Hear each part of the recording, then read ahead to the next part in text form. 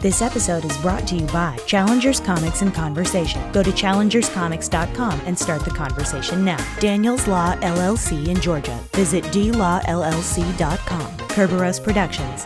The minds behind the games Enter the Pit and Kaiju A Go-Go. Search for Kerberos, Kerberos, on Steam, or go to kerberos-productions.com to check out their growing catalog of titles.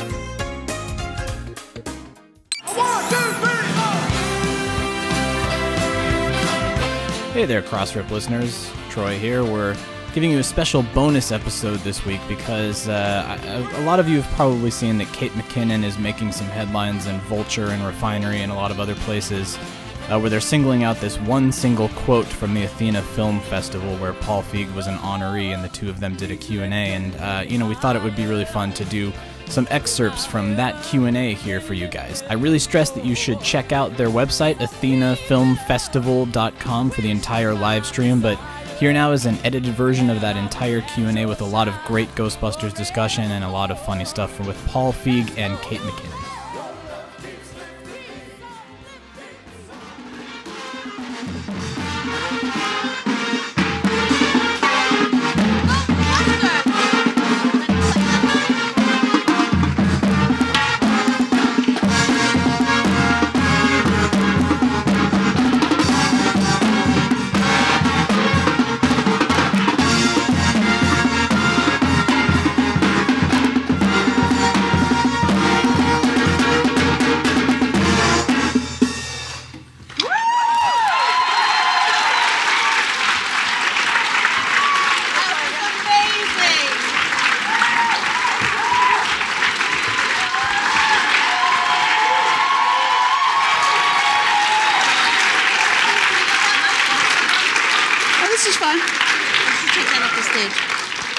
Okay, so this year is a really special year. You're all here, and I'm honored to introduce a special person.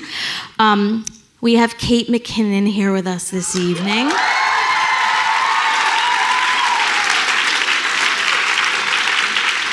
I mean, I'm supposed to read her bio, but I don't think the bio does justice to what this woman does for all of us, for making women visible on Saturday Night Live, for showing us the possibilities, for being unbelievably hysterical all the time, to just balls to the wall. And I just want to appreciate you.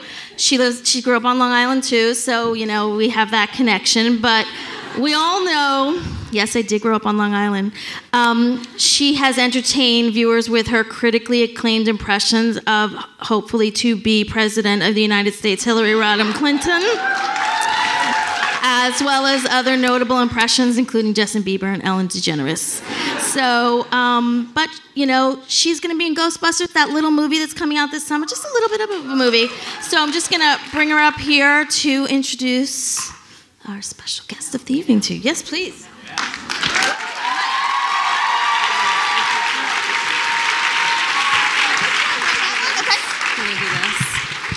Wow. That was really nice. Thank you. I was not expecting that. Excuse me while I reach into my women's garment. My brassiere. Oh, wow. What a room of mostly female faces, and thank you to the men who have braved this estrogen-laden event. Give yourselves a round of applause. Thank you, Katie and Melissa, for putting this incredible thing together and for inviting me to be here today. I went to Columbia and I majored in theater here at Barnard, so I remember it, and thank you to this amazing institution. I'd like to say not thank you to the former security guard at the 620 dorm, who was such a dick about letting people in if you didn't have your ID, even though he knew me. He saw me every day.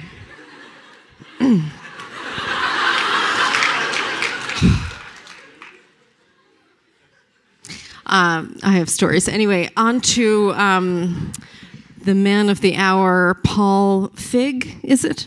It's Feig. Never quite sure.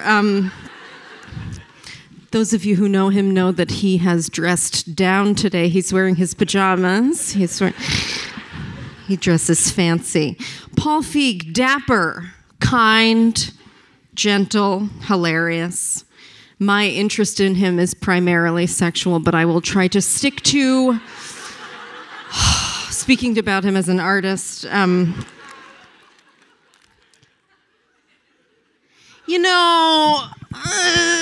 Nothing normalizes the new quite like seeing it on screen. A culture can change its mind about something almost subconsciously after they just see it in a movie or on TV a few times in something that doesn't really call attention to it. And often the media slugs behind social progress, only catching up when it's fiscally safe to do so. But sometimes artists will claw tooth and nail to present a progressive vision, which then inspires reality to follow suit. And Paul Feig is one of these revolutionary artists. We might as well call him Paul Revere Feig.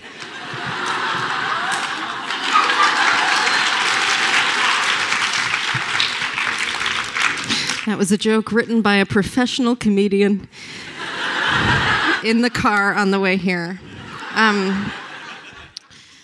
I knew about Paul from being a diehard Bridesmaids and Heat and Spy fan, and then after looking him up on IMDb, realized that he directed some of my favorite episodes of television: The Office, Arrested Development. The list goes on. Nurse Jackie. And then I had the pleasure of meeting him when he did me the greatest favor a person could ever do, which is to make someone a Ghostbuster. If I have in fact made the movie, like if I haven't been edited completely out of it, I don't know. He's doing it now, so remember that I'm being nice to you up here. We filmed it in Boston over the summer, and the best part of the summer was getting to wear a jumpsuit. And I wore pants the whole time, and my hair was up in this insane thing the whole time. Not one hair on my neck, sort of like how I'm dressed now, like the opposite of that. And that was the best thing about the summer. And it sounds like a small thing that I got to wear pants and have my hair up, but it's actually a really big thing, because we were playing scientists, women playing scientists wearing jumpsuits, kind of ugly jumpsuits, and they made dolls of this. That has never happened before. Action figures of women scientists in jumpsuits. First time. No cleavage, dolls of this. And while we were filming, Paul would sometimes release pictures of how things were going and the costumes we were wearing. And then we'd get a wonderful email from him whenever someone would tweet back a picture of their daughter rocking a Ghostbusters jumpsuit and a proton pack, which happened a lot. And it's sweet and it's cute, but it's also like actually quite new and quite huge that something like that would happen. This morning I Googled girls' Halloween costume, and I can tell you with scientific certainty that those jumpsuits will be the only girls' Halloween costumes available this October that include pants. So give it up for that.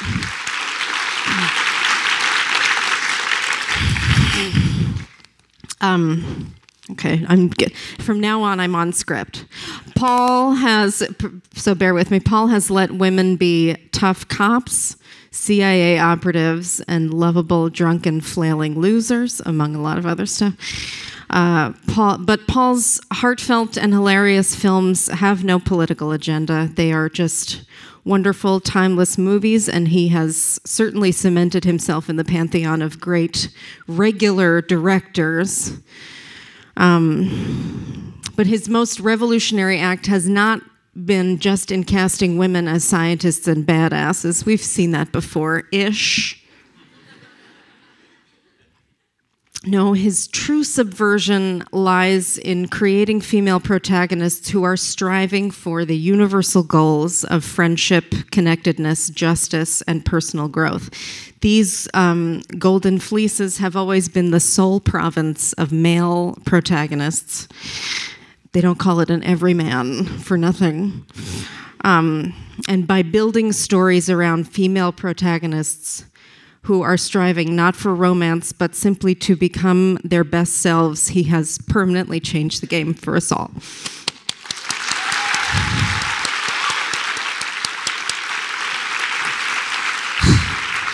Okay, now, please, so thank you, Paul. Please welcome a man I'm proud to call my friend to his face and my new daddy to everyone else, Paul Feig.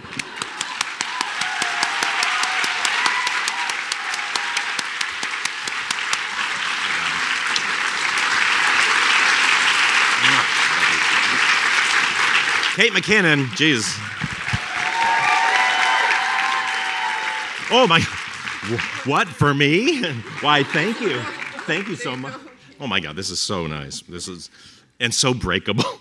I'm terrified. God.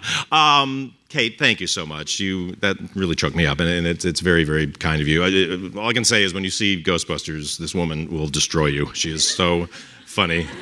Talk about a force of nature. You're still in the movie, Kate. Now you're really still in the movie. To that lovely speech. No. Thank you so much. We're going to do a Q&A in which I look forward to because I'm a terrible speech giver, and I apologize. I just want to say first that just thank you so much to the Athena Film Festival and to Barnard College. I can't begin to tell you how much this means to me, this honor, and to be the first man to get to do it. My whole life has been about funny women. I ever since I was a kid, I had a lot of bullies, and I did, and so it always like, oh, the girls over here are so nice and they're so funny. Let's just hang with them, and I don't have to get punched and called homophobic names. And when you got a name like Feig, it just comes with the territory. And it just kind of grew from there. And I just find women so wonderfully funny, and the humor of women is so just great to me because it's fun and it's supportive and it's not ugly. And guys can get very, aggressive. I don't know. It's silly. We'll talk about this too. This is such a terrible speech. I wrote something down too, which I'll get to. But it just really means a lot to me because I'm so committed to wanting to have portrayals of women on screen that they've been denied for so long, and it really came from just years of seeing the funniest women I knew stuck being the bitchy girlfriend and being the mean wife, or and like all the guys I knew were getting to be hilarious, and I'd see Sarah Silverman pops up in a movie and you're like, she's hilarious, and then why does she not have one joke and she's mean? Or Rachel Harris shows up in the Hangover and she's just the most shrewish character you've ever seen in your life. It's like, what? Whose image of women is this? And it's what I like to call kind of the little boy's image of what a woman is, which is, it's either mom who's mean to you, and so we don't want to hang out with her. She ruins our good time. And then my girlfriend, she won't let me hang out with my douchebag friends, so she's terrible. And then your wife, like, you got to be home. And so that all comes out on screen.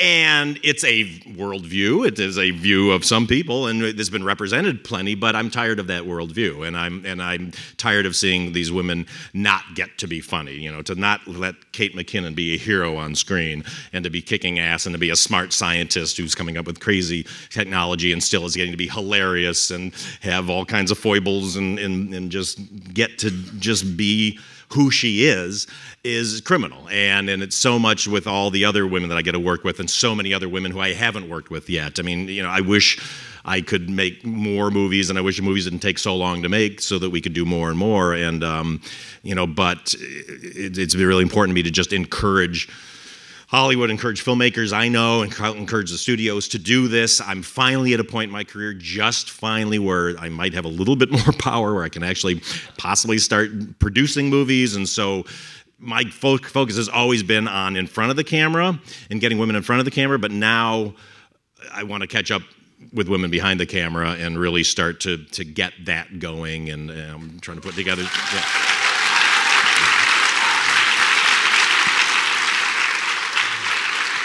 And working with colleges and working with, to not only bring up new talent, but there's so many talented female directors who aren't working. And you see they'll do a hit movie and then they'll have one follow-up that's bad and suddenly they're in movie jail, whereas guys will get broken out of movie jail and or have more shots. And we'll talk about it in detail. But anyway, it's really now I really want to make sure that we have parity in front of and behind the camera, because look, women are 50% of the world. It should be reflected in front of and behind the camera. And so we're going to do everything we can to make that happen.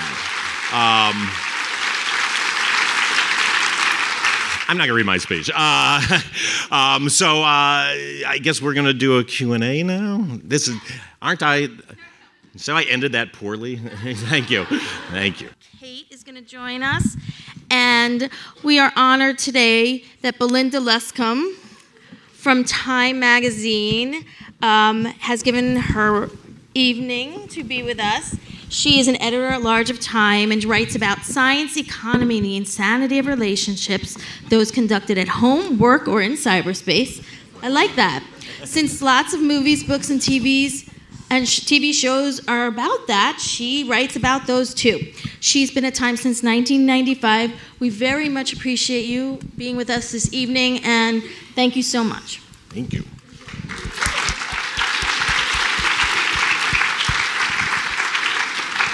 So for you young people in the audience, Time Magazine is the one with the red border around it. It comes on paper and the web, of course. So I'm from the media, and if you were a woman, of course, the first question I would ask Mr. Feig is, who are you wearing? Thank you so much. I'm wearing Ralph Lauren. That I paid for, so I don't quite know why I'm giving them a plug. But. So you're the kind of person a lot of writers hate, because you write, you direct, you have acted. I don't know if it's still something you're Some pursuing. Would say, yeah. That's right. You've created a beloved, iconic TV show, one of Time Magazine's 100 best TV shows of all time. So I guess the first question is, did you always know, as the saying goes, that you wanted to direct? I always wanted to be an actor, but early on kind of started seeing, like Woody Allen and those people and go like, oh, you can actually write and direct and still be in front of the camera. And so kind of wanted to move my way towards that and tried that for a long time. I went to film school kind of with the intention of doing that, but then as an actor, I was very limited. I had this thing I could be the goofy guy or whatever, and that was fun. But I felt like I was seeing so many projects at the same time with people I knew in them. They weren't as good, or those people weren't getting to do what I knew they could be funny doing. And it was more that feeling of like, I think I'd be better off behind the camera because I think I can make those people better and put the best them on screen. And so. And I never look back, and I've just been so happy ever since I stopped doing it. So let's get right into the weeds. One of the things that we always talk about with women in leadership is... no, we're good. We're good. You can be in the middle. Like, you know what you wanted to switch, so No, I think we're good. One of the things they always talk about with women in leadership is an unwillingness to speak up, so I guess... Switch with me, Paul. Not now. Is that, and this is true for directors, comedians, writers, is that those roles uniquely require an appetite for risk. And one of the things that studies seem to have shown is that women tend to be sometimes more risk averse. And I wonder how much you think of your job as the leading man in this award is to sort of inspire confidence in women. Well, it's more from the just idea that I wasn't seeing them portrayed well, and I wasn't seeing them get the opportunities that they should have. And so that's really been my only goal, is just because you see it happen. It's a self-perpetuating thing that happens in Hollywood. There's no conspiracy in Hollywood to keep women out of movies and all that. It's just the banality of evil. It's kind of. It's just the way, it has to be the man. And, I've had producers, sit with me and go like, you got to be careful. You don't want to get pigeonholed into being, a woman's filmmaker. And it's like, well, why? First of all, and it's like, but then they would tell you these business reasons. They go, these movies starring women do not sell internationally. There is not a market for them internationally. Other countries won't go to see it. So everybody sits around and goes like, well, I guess we can't do it. And I just got so tired of hearing that. It's like, well, why don't we try to fix that? So, especially when, honestly, after Bridesmaids, The Heat and then Spy and then now Ghostbusters, these are bigger movies that have elements that I knew would appeal just on a movie-going level. There's action, there's, now there's special effects, there's all this stuff. And it's spectacle, because that's what foreign audiences will go to see. And I don't even know if they're like, I'm just not going to see anything with women in it. It's like, I just wanted to figure out, how do we make it irresistible? So they will go see this, and then they're sitting there and go like, hey, those people are really great on the screen, and not even think about they're women or not. And then maybe it'll start to break down that wall, and then we'll have more examples of, no, those movies do make money, so then they can stop that bullshit excuse, and you can finally get, we can move towards parity, which is all we want to do. And so I just got tired of hearing business reasons and that for being the gospel for why you can't do something. Well, now that you've blown up that theory, I was going to ask Kate, you are somebody who's obviously not risk averse. You're up. You get out there every Saturday night, and I like eggs to the keg better than balls to the wall myself, but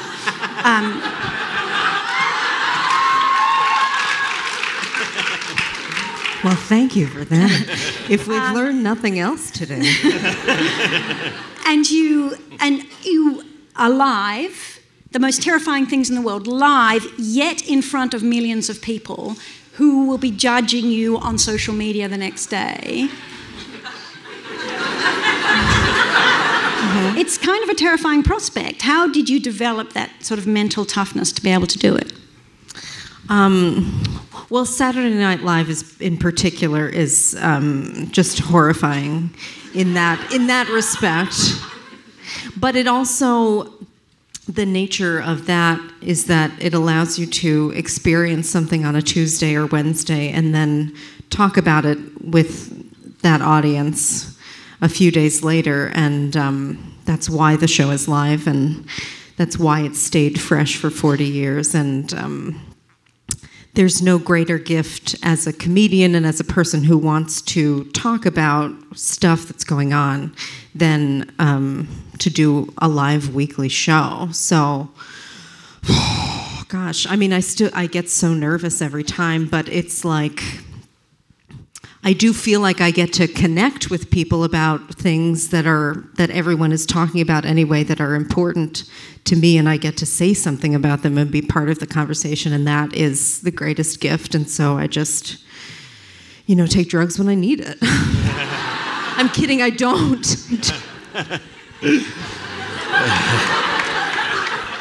And can I just say one more thing about, because I realize I didn't hit the idea of the risk aversion with women, and I think that's a myth, because I think humans in general are risk averse. And what it is if you are drawn to go into storytelling, into showbiz, into this and that, you switch that side.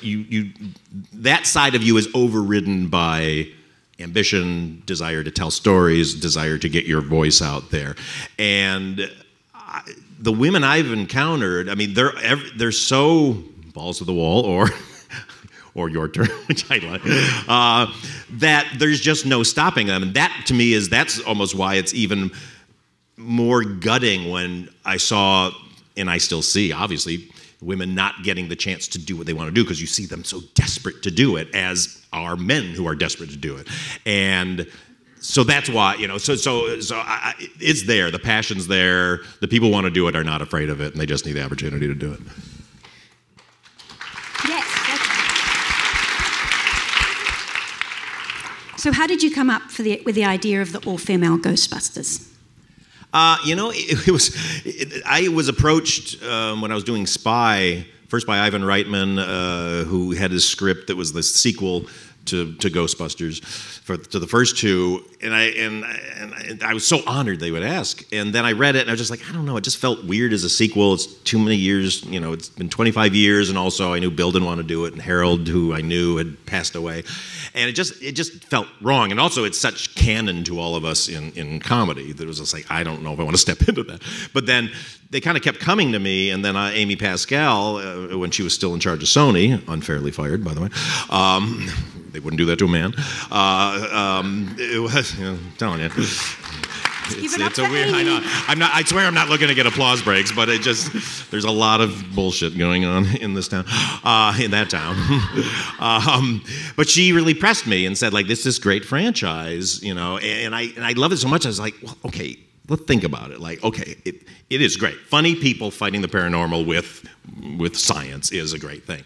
So I was like, okay, how would I do it? How would I do it? I was like, well, wait, like one of those simple answers. You go like, wait, all the funny women I know, if I could put them in it, and if I just kind of rebooted it and started it again so we can have origin stories of these new women, that's exciting to me. And I called Amy, and she, within 2 seconds, said, like, let's do it. I want to do it. And, so I really credit her for being the one that really, jumped on board that. And then we just never looked back. And, we've taken some heat on the internet, that fine forum for people who live in their basements. There's plenty have legitimate complaints about a reboot and blah blah blah blah blah. But the amount of misogyny that came at me, especially in the beginning of it, was just really shocking and an eye opener. And I mean, I don't know if you know about the whole Gamergate thing that went down with these female video game. This crowd probably knows. Yeah, exactly. I mean, that's not. You hear about that and you go like, oh, that must be bad, but how bad could it be? Just the little bit I got on my end as a guy, it's horrendous. I mean, it is such, the fact that they're trying to get the laws against this, they should, because, I'm all for free speech, but this is targeted harassment. This is ugliness on a level I've never seen. And so that, I don't know, it's kind of unbelievable. You always have to pinch yourself and go like, wow, we're really living, and now it's 2016 and this is going on. And the anonymity of the internet just allows it to happen. So, Did so that was a surprise to you, the sort of... It was a huge surprise to me, because I was basically like, when I came to the I go like, oh, this is so great. Like, who wouldn't be happy about this? like a lamb to the slaughter, and I got to write this thing out.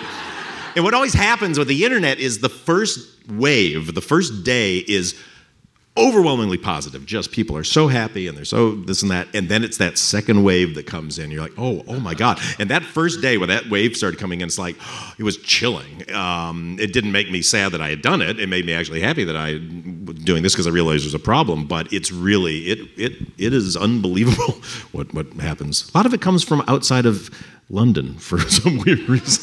I don't know why. I'm British on my mother's side, and it's from Essex and Sussex and all. There's some really angry guys there. So I don't know. Maybe it's in the beer. I find it really helps to imagine them in their footed pajamas. Exactly. And their transformer sheets. That's what it is. Sometimes, honestly, the worst ones, I don't want to go on a tirade against the internet, but it's just the stuff that I can tell you from a year and a half of abuse is, you go like, yeah, it's a bunch of like nerds or it's some like weird teenage boys in their basement. Half the time I'd go and I'd click on the thing, because I always want to go see who the person is. As Katie Dippold says, their avatar is always like a demon or something. It's horrible. But then you go, is he like proud father of 2 daughters? I mean, sometimes I'd get attacked by guys they literally would say 2 daughters, and it's like, what? Get those kids out of that house? Anyway, but they don't, they're such a small minority that why am I giving them any power? So, Kate, the female players on Saturday Night Live this season have been so kicking it. Well, thanks.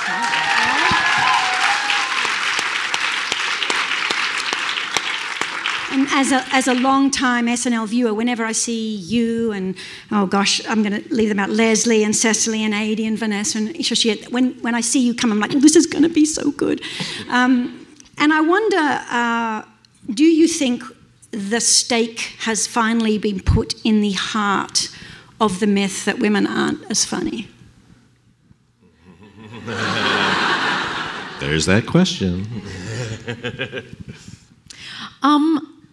I think we're about through the last ventricle of that heart. Yeah. Thanks in large part to the efforts of Paul. I mean, I think Paul has truly, and I'm not just saying this to blow hot smoke up your ass, but I'm saying this because Bridesmaids really was a revolutionary thing. There was no movie like that before it. And I truly, you couldn't have women be the leads of a movie. You couldn't have a women's led movie that wasn't specifically a rom-com about a relationship. And there happens to be, they do it in the movie, but it's about female friendship. And that had really not happened before. I remember seeing this poster with all these women on it and just being like, oh my God, it's happening. We're winning. And I think since then you've started to see more and more of that. And that was really a watershed for female comedians. And I think it has trickled down to SNL as well. And my friends there happen to be very funny, and Well, here, and most of them are in the movie too. Leslie and Cecily. So, was the success of Bridesmaid a surprise to you? Kind of. I didn't want it to be a surprise because you never go into a movie going like, I don't think this will do very well, but. It had been so drummed into my head of it was a weird, I tell this as short as I can. It came up, Judd came to me, because I years, like at least 3 years earlier, they did a table read of it, and Kristen I had cast in her very first role in this fine film called Unaccompanied Minors that you don't hear given tribute to here, which, thank God, it's whatever, it's a kid's movie, it's a Christmas movie.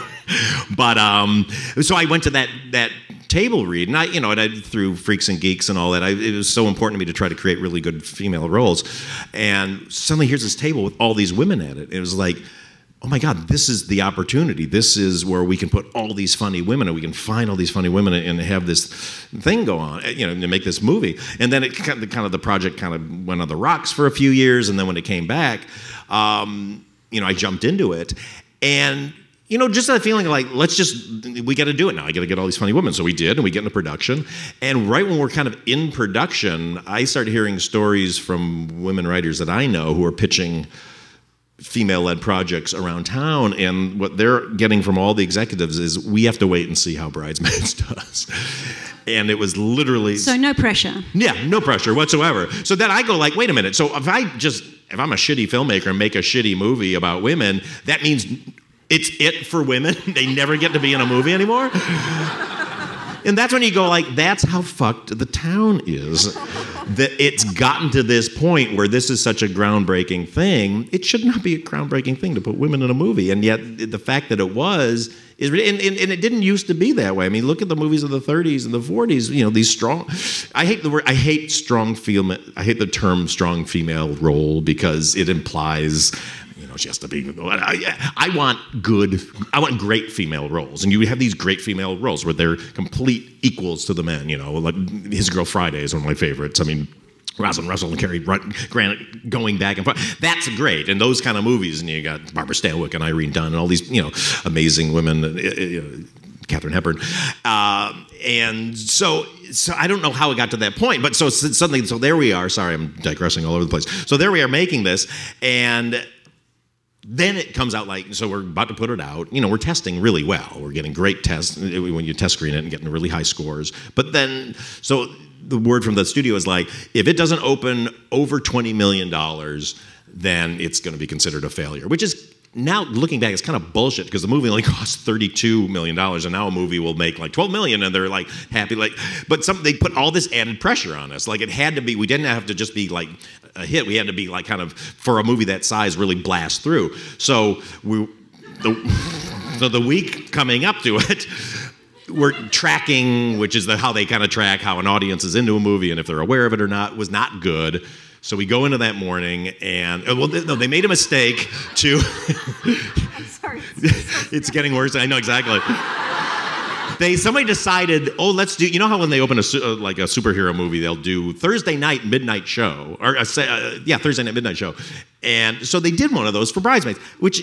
by all accounts, is just a wedding movie for ladies. And so it just did okay at the midnight screening. So suddenly it's like, oh boy, there's a problem. It's like, well, who the fuck's going to go out at midnight to watch a wedding movie? So then the next day, I get called. They can figure out, like, the first show, they'll tell you, like, you're going to make this amount of money all weekend. So I get a call from my agent, and he's like, well, the news is not good. It's looking like a $13 million weekend. I'm like, oh, God, really? And so I'm kind of walking around in a state of mourning all day. And then kind of as the day starts to go along, I get called, well, it might be 15. That's like, well, it might be 17. So I'm like, well, okay. So then Melissa McCarthy came over to have dinner with us. And so we're there with Ben and her and my wife, Lori. And suddenly the emails start coming in. Look like 19. And then it's like, looks like 20. Looks like 22, looks like 24, looks like 26. And we're just like, oh my God. So we jump in the car and drive to the theater and come in, walk in the back, and the place is packed and it's rocking. And it was just like, that was possibly the greatest moment of my life because you're just like, oh, thank God.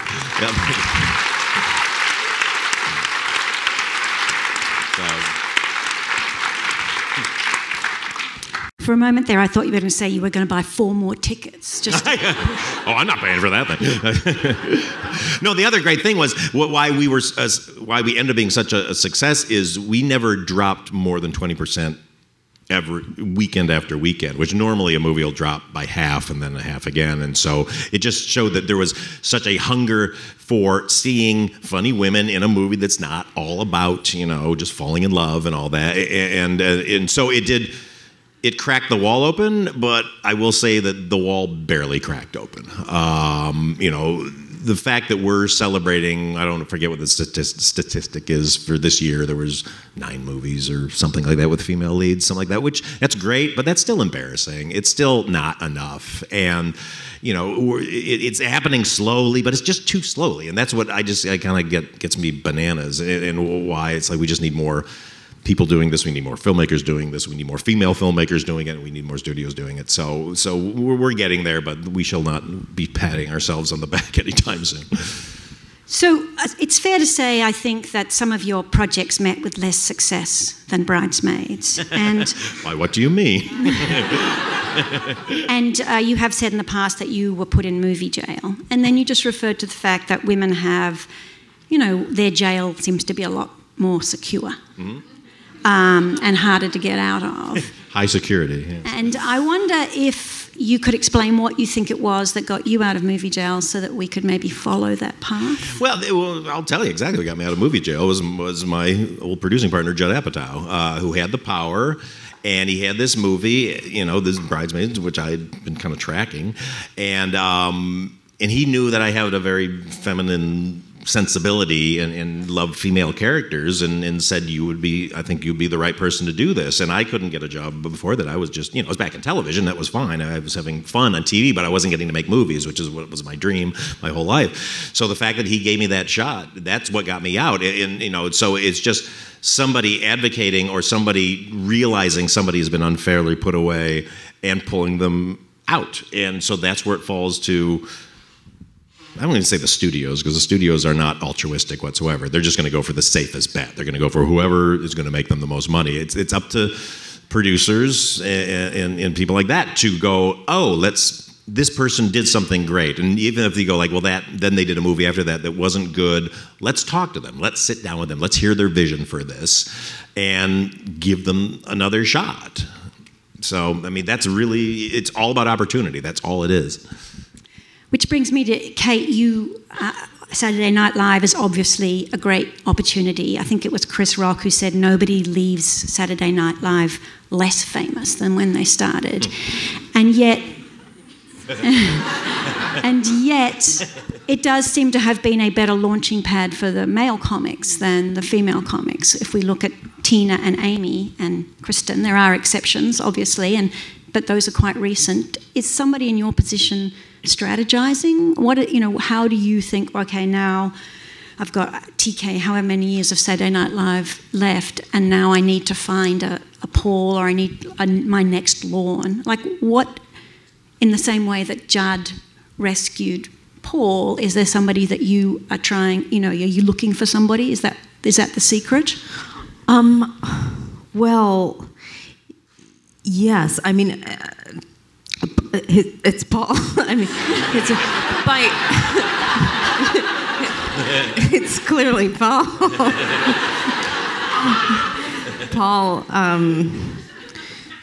Paul did me and Leslie what they call in French a huge f***ing favor. Not a favor, trust me. You did me a favor. No, but by giving me and Leslie this, the magnitude of the opportunity that he gave the both of us cannot be quantified in this using the numbers of this universe's math system. It's like yes, the goal after Saturday Night Live is both an end in itself and an incredible job and an incredible practice. But it also is hopefully a launching pad for a career in other venues. And yes, it does come down to opportunity, and you need artists need patrons, and artists need people to champion them. And he certainly did that for me. And I just remember hearing that this was happening, Ghostbusters. And I instantly was like, oh, well, I have to, that's the only thing I could be cast in, because I'm not, I don't feel like I could play a regular, gal in a rom-com. That would be a big joke. I wanted to be a woman in a business suit, or a woman in a jumpsuit who's a real character. And I read a lot of scripts. It's just not there.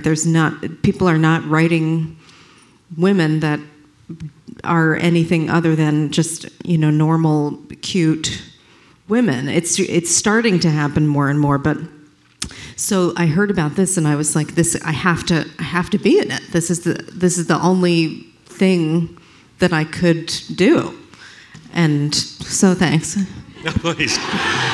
Well, let me just say, I do nobody any favors, trust me. I only hire people if they are awesome. And you and Leslie, my God, you are such comedic powerhouses. And thank you for gracing my little project with your immense talents. And Kate is the greatest person on the face of the earth, too. She is the most loving, sweet. Do you want to go to the bathroom? Sorry, Lori. I'm kidding. The funniest thing about doing this movie, though, is trying to make you play yourself. Oh, yeah. I was like, Paul, can I use a Russian accent? Paul, can I... What sketch character will I do in this movie?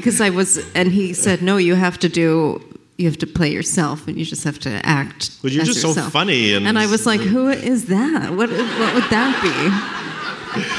And it was a process of self-discovery, but that's another conversation for another time.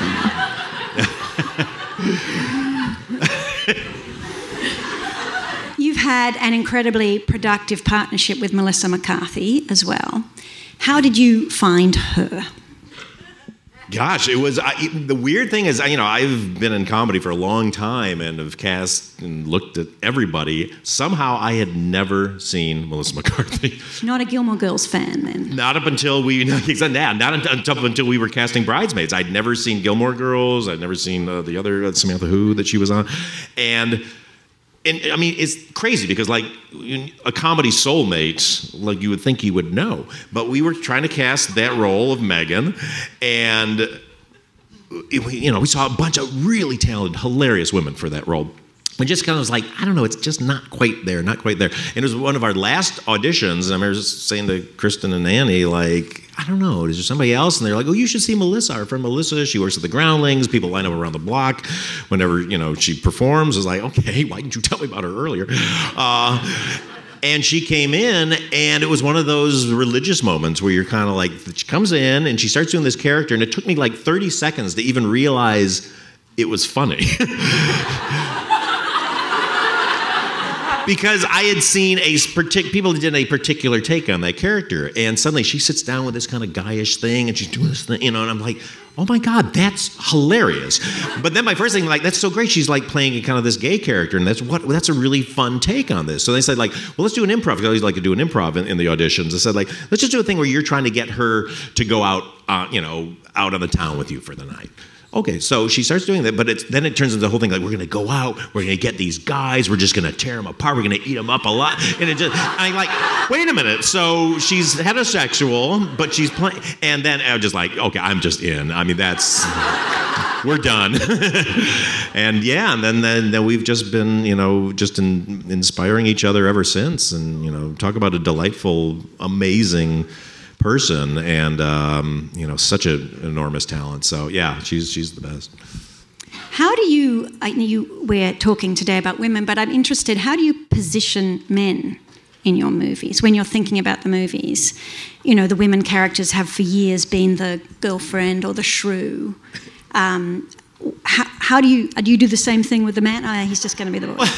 Well, I mean, for me, it's all about the main characters, and I got so tired of seeing movies that were always about, for women, you have to pick between your job and your happiness. It's like, I know so many professional women who love their jobs, and so I just went, I don't want to see that portrayed anymore. So weirdly, if you notice, other than Bridesmaids none of my other movies have any romance in them whatsoever. I have no interest in that for the character, because that then becomes the motivation, and then it becomes for the studio of like, you need more of that. So it's like, if it's just not in there, they can't even deal with it, other than trying to get me to put it in. It's like, I don't care about that.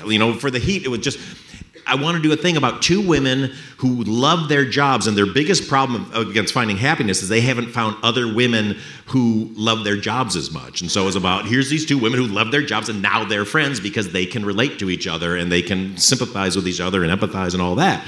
And then, and then from there with Spy, it was like, a woman who hasn't gotten to realize her dream because she's been held back by a guy who has taken advantage of her very sweetly by realizing she's so smart she can make him look great, and so he's kind of manipulated her into, being his brains, and he gets all the credit, and then there's a situation that happens where she gets to go out there. So for me, it's just about what is the situation that I can kind of tell a sort of coming of age, or just it's not coming of age, it's just like somebody coming into their own self-realization, if you will, and then I just kind of fit the guys around it, because like for Spy, it's like, well, I needed some handsome guy who's going to kind of manipulate her, and then it's like, I need some overbearing guy who's going to doubt her the whole time, and then the amazing Jason Statham comes along, which if you haven't seen the movie, he's so great. Oh my God, to put up with what we made him say in that movie. It's really, I like to feel that guys are treated to the same, like the Coco treatment from Fame in my movies that women get everywhere else. Yeah, exactly. It's like, put this pretty thing on there, fella. Like, get your boobs out. Get your man package out. And then, I just want the women to be the strong characters, and the ones that have that are our focus and what we care about. It is not, but favorite thing now, the internet, this big thing, like when I was accusing certain people of misogyny because they were clearly being misogynistic to me, then they started fighting back with misandry, and I'm suddenly a misandrist, which I hate men. It's like, I don't hate men. You gotta flip the dial a little bit further one way before it then goes into the center, and so. I'd love to open the floor for questions. Just if you would speak up and put your hand up, because I think we can bring you a mic. Hi. There you go. Nice. Hello. First, I just want to thank you once again for Freaks and Geeks. And I've brought my script book. Oh, yeah. Maybe, if you want to sign it Can I again. sign it? Yeah. And I had a sort of weird question. Is it sexist that I've nicknamed your movie Busty Ghosters? Only you can answer that question, my friend. I just wasn't sure if that would be too mean or not. You know what? You call it whatever you want. If it's coming from a woman, they can say whatever they want. It's when the guys, it's become such an insult on the internet to call it girl busters, weirdly. That's like the greatest thing they can throw at us. Oh, I'm not going to see that girl busters. It's like, all right. And you're not going to see any girls in your life, I guess. Another question? I think we have some over here. Do you want to pass the mic along? Okay, yeah, there, with the scarf. I just had a question. Either of you can address it.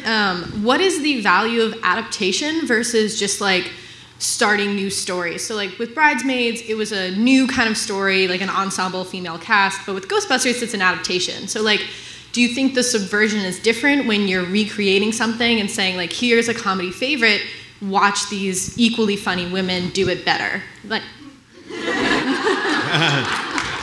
Nice. There we go. That's a really great question. To me, it's all about what you think you can be the most effective telling the story of, and it's really case by case. And I don't like doing other people's properties in general, and I don't know if I'll ever do another thing like this again. But it just felt like this is such a great showcase, and it's such a great. I don't know. It just felt like I don't know. It was never a question in my head once I came up with it, and so you just really want the opportunity, the vehicle that will give the best opportunity for your actors to really shine. And but it's a really good question. I'm in favor of original stuff. Just because you also want to tell a story, a new story that hasn't been done before.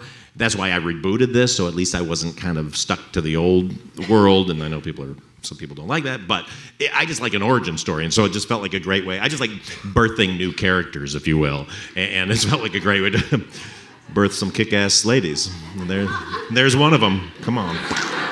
Okay, are there some questions from this side of the room? Okay, there. All right, that's good. Right behind. Bless your heart. Thank you.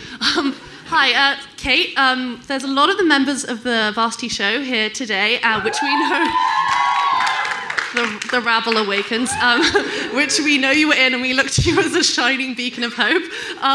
For both of you, you've spoken about how difficult it is to kind of, as female performers, to break into create opportunities for yourself when you're already kind of known in the industry.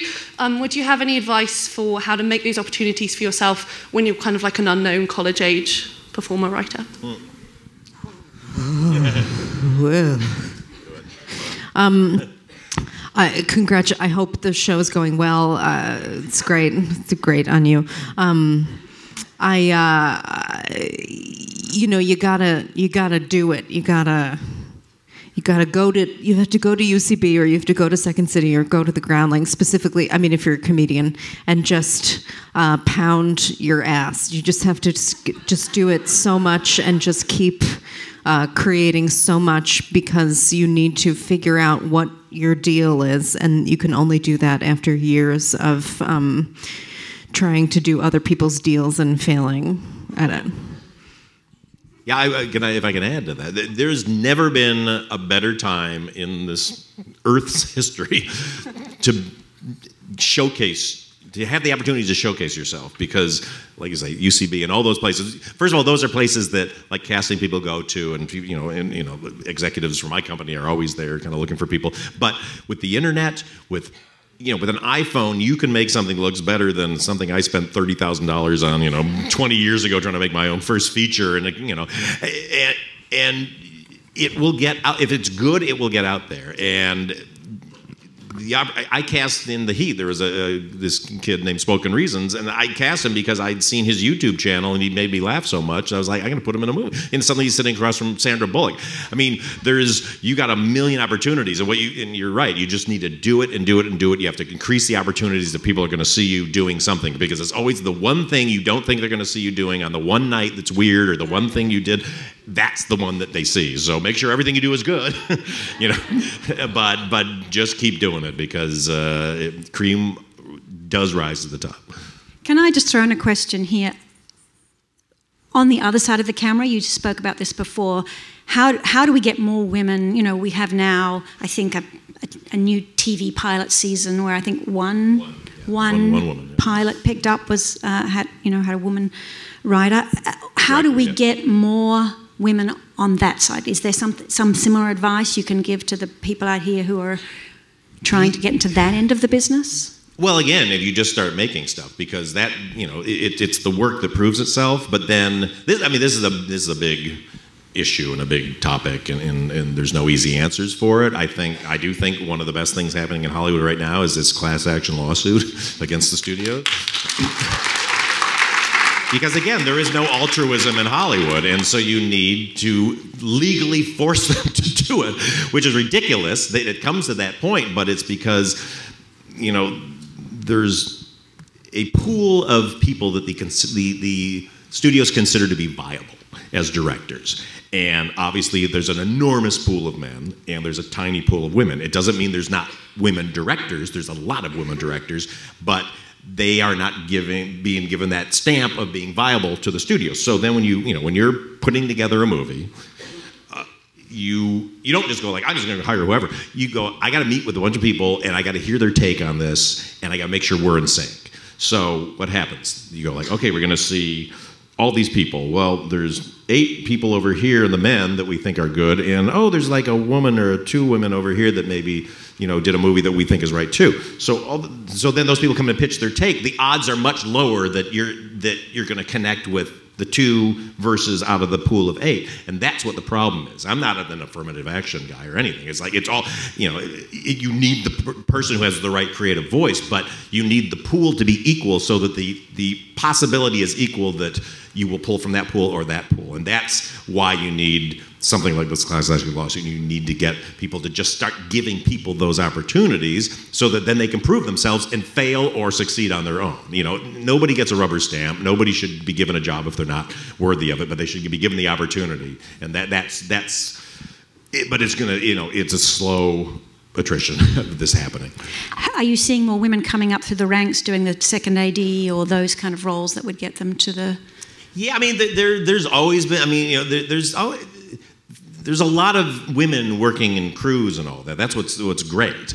But it doesn't necessarily mean that those, you don't know what people's ambitions are. And I know first and second ADs who don't want to direct. And I know others who desperately want to direct. But it's more about who is driven to do it, who is just going to blast through with that ambition to make it happen. Those are the people you want to get the opportunity, because it's like I think Sarah Silverman said, like, when somebody comes up to her and says, like, I'm thinking of writing a script, I'm thinking to do this, she's go like, you're never going to do it. If you're saying I'm thinking about it, you're never going to do it. The industry is driven by, you got to have such a thick skin, and you have to have so much ambition to put up with the years of getting knocked down and not getting the role and not getting the opportunity. And so but once those people get out there, then they need to be given opportunity.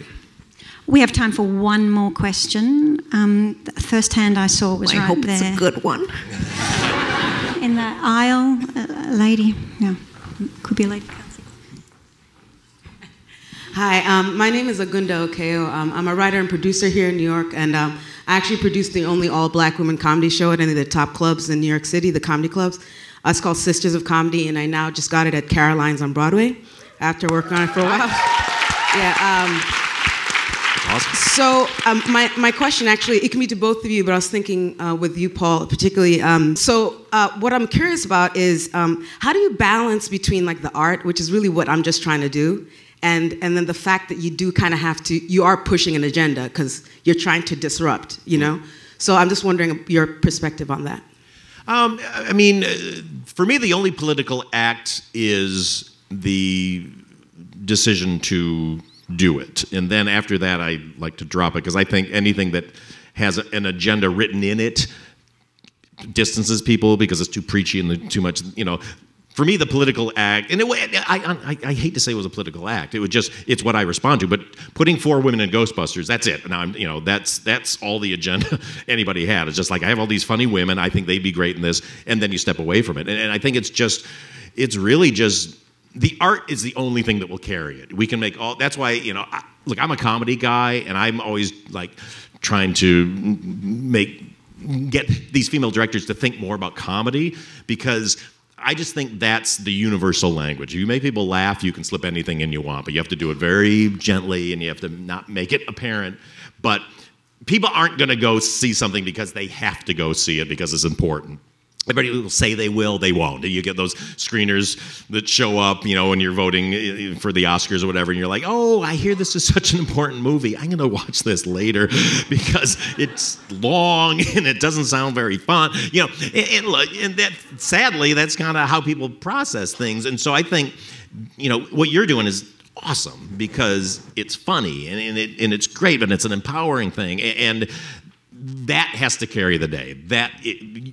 Our only job is to entertain people, and everything else is secondary to that. And when you're entertaining them, then you can make them think and do all that. But if they're not entertained, they're not going to enjoy it. They're not going to come. And we don't want to make homework. We want to make people have a good time because you never want to put down somebody for when people. The comedy business, we're very opinionated and go, watch that sitcom. That's so stupid. Who are the dummies that watch that? It's like, fuck you. These are people that work all day and they come and go, I want to watch something that's just funny and I want something brainless. That's completely valid. There's no problem with that person watching that. So who are we to say, screw them? What's nice is to go, maybe let's give them something that will make them feel that way that then is a little more elevated or is going to have something more. They're going to learn something. They're going to see people of color and go oh, that's so, it's not going to be an issue. It's all about normalizing that. For me, it's about, with these movies, guys throughout history, guys look at a poster with women on it, they go it's a chick flick. It's a chick flick. But to me, that's the dirtiest term in the world. I hate the term for chick flick because it's an excuse for people to not watch something. And so it's just about getting it out there. And so they go oh my God, look I saw that show with these women of color and they're so funny. Then it becomes less of an issue because someone has gone no, look, it's fun. So keep doing what you're doing. I think it's awesome. Congrats.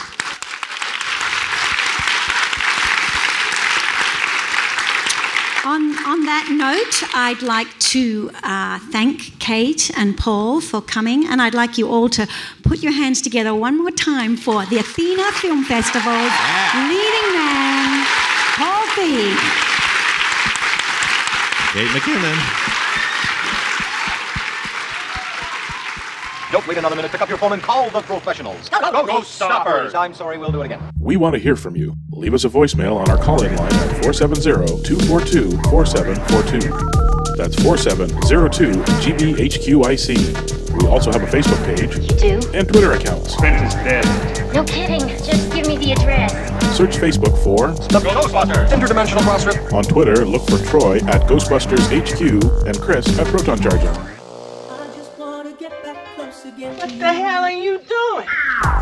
If you like what you hear, please take a moment to give us a review on iTunes. Be sure to recommend us to your friends. That makes good sense. Don't wait another minute. Pick up your phone and call the professionals. Once again, our call-in line is 4702-GBHQIC. That ought to do it. Thanks very much, Ray. Who you gonna call? Thanks for joining the Ghostbusters Interdimensional Crossrip. Visit us at protoncharging.com, ghostbustershq.net, and stillplayingwithtoys.net. That used to be one of my 2 favorite shows. You're kidding me. Oh, great. What was the other one? Bassmaster. Everything you're doing is bad. I want you to know this. Next week, though, hairless cats.